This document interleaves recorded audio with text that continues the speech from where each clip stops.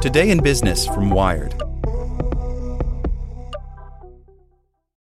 For the ones who work hard to ensure their crew can always go the extra mile, and the ones who get in early so everyone can go home on time, there's Grainger, offering professional-grade supplies backed by product experts so you can quickly and easily find what you need. Plus, you can count on access to a committed team ready to go the extra mile for you. Call, click Grainger.com, or just stop by. Grainger, for the ones who get it done.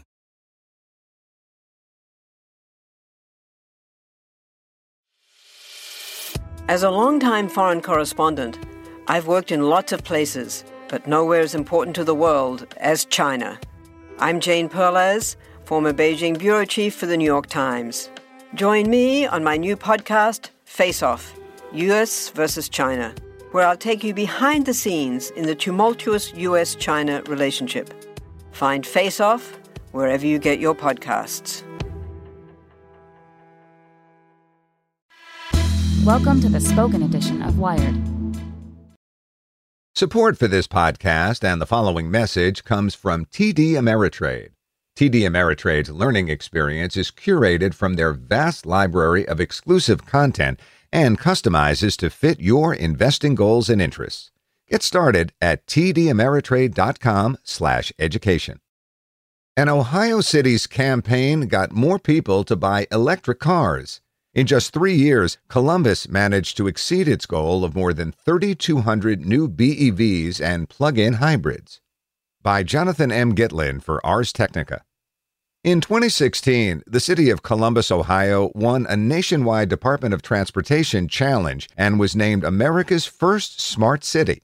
This contest was not just for bragging rights, like some kind of Mensa for municipalities. The award came with $40 million in DOT funding for testing better transportation policies, with an additional $10 million from the Paul G. Allen Family Foundation.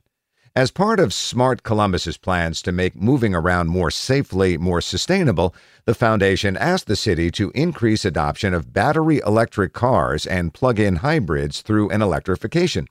The foundation asked the city to increase adoption of battery electric cars and plug-in hybrids through an electrification program. And it succeeded.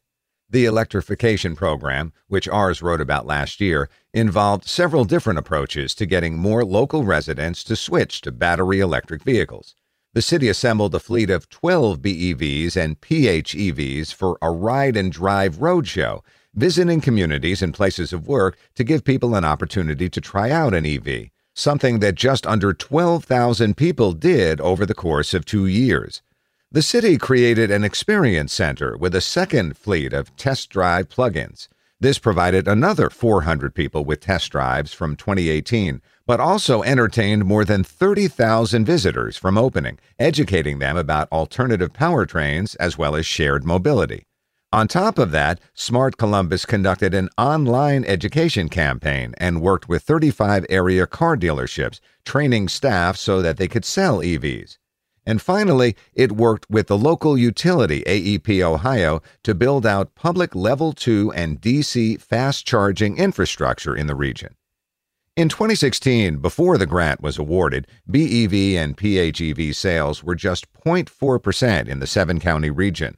When the electrification program began in April 2017, the goal was to boost this to 1.8% of new vehicle sales, or 3,200 EVs, by March 2020.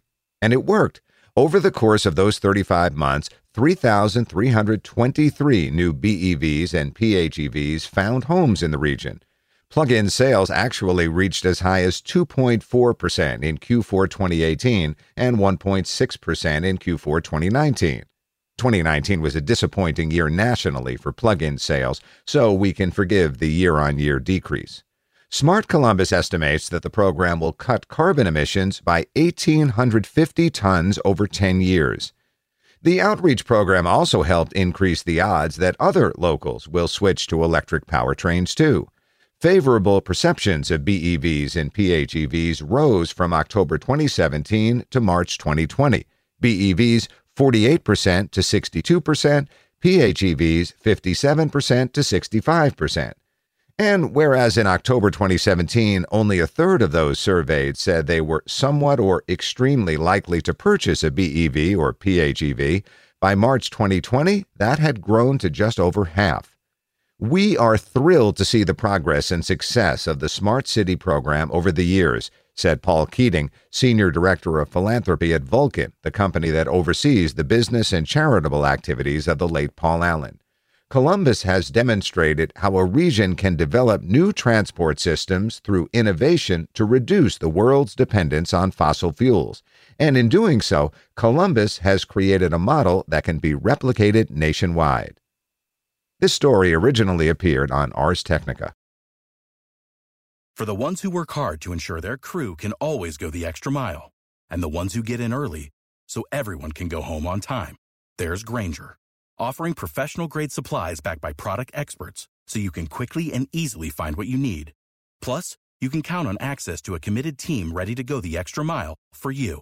Call, click Grainger.com, or just stop by. Grainger, for the ones who get it done.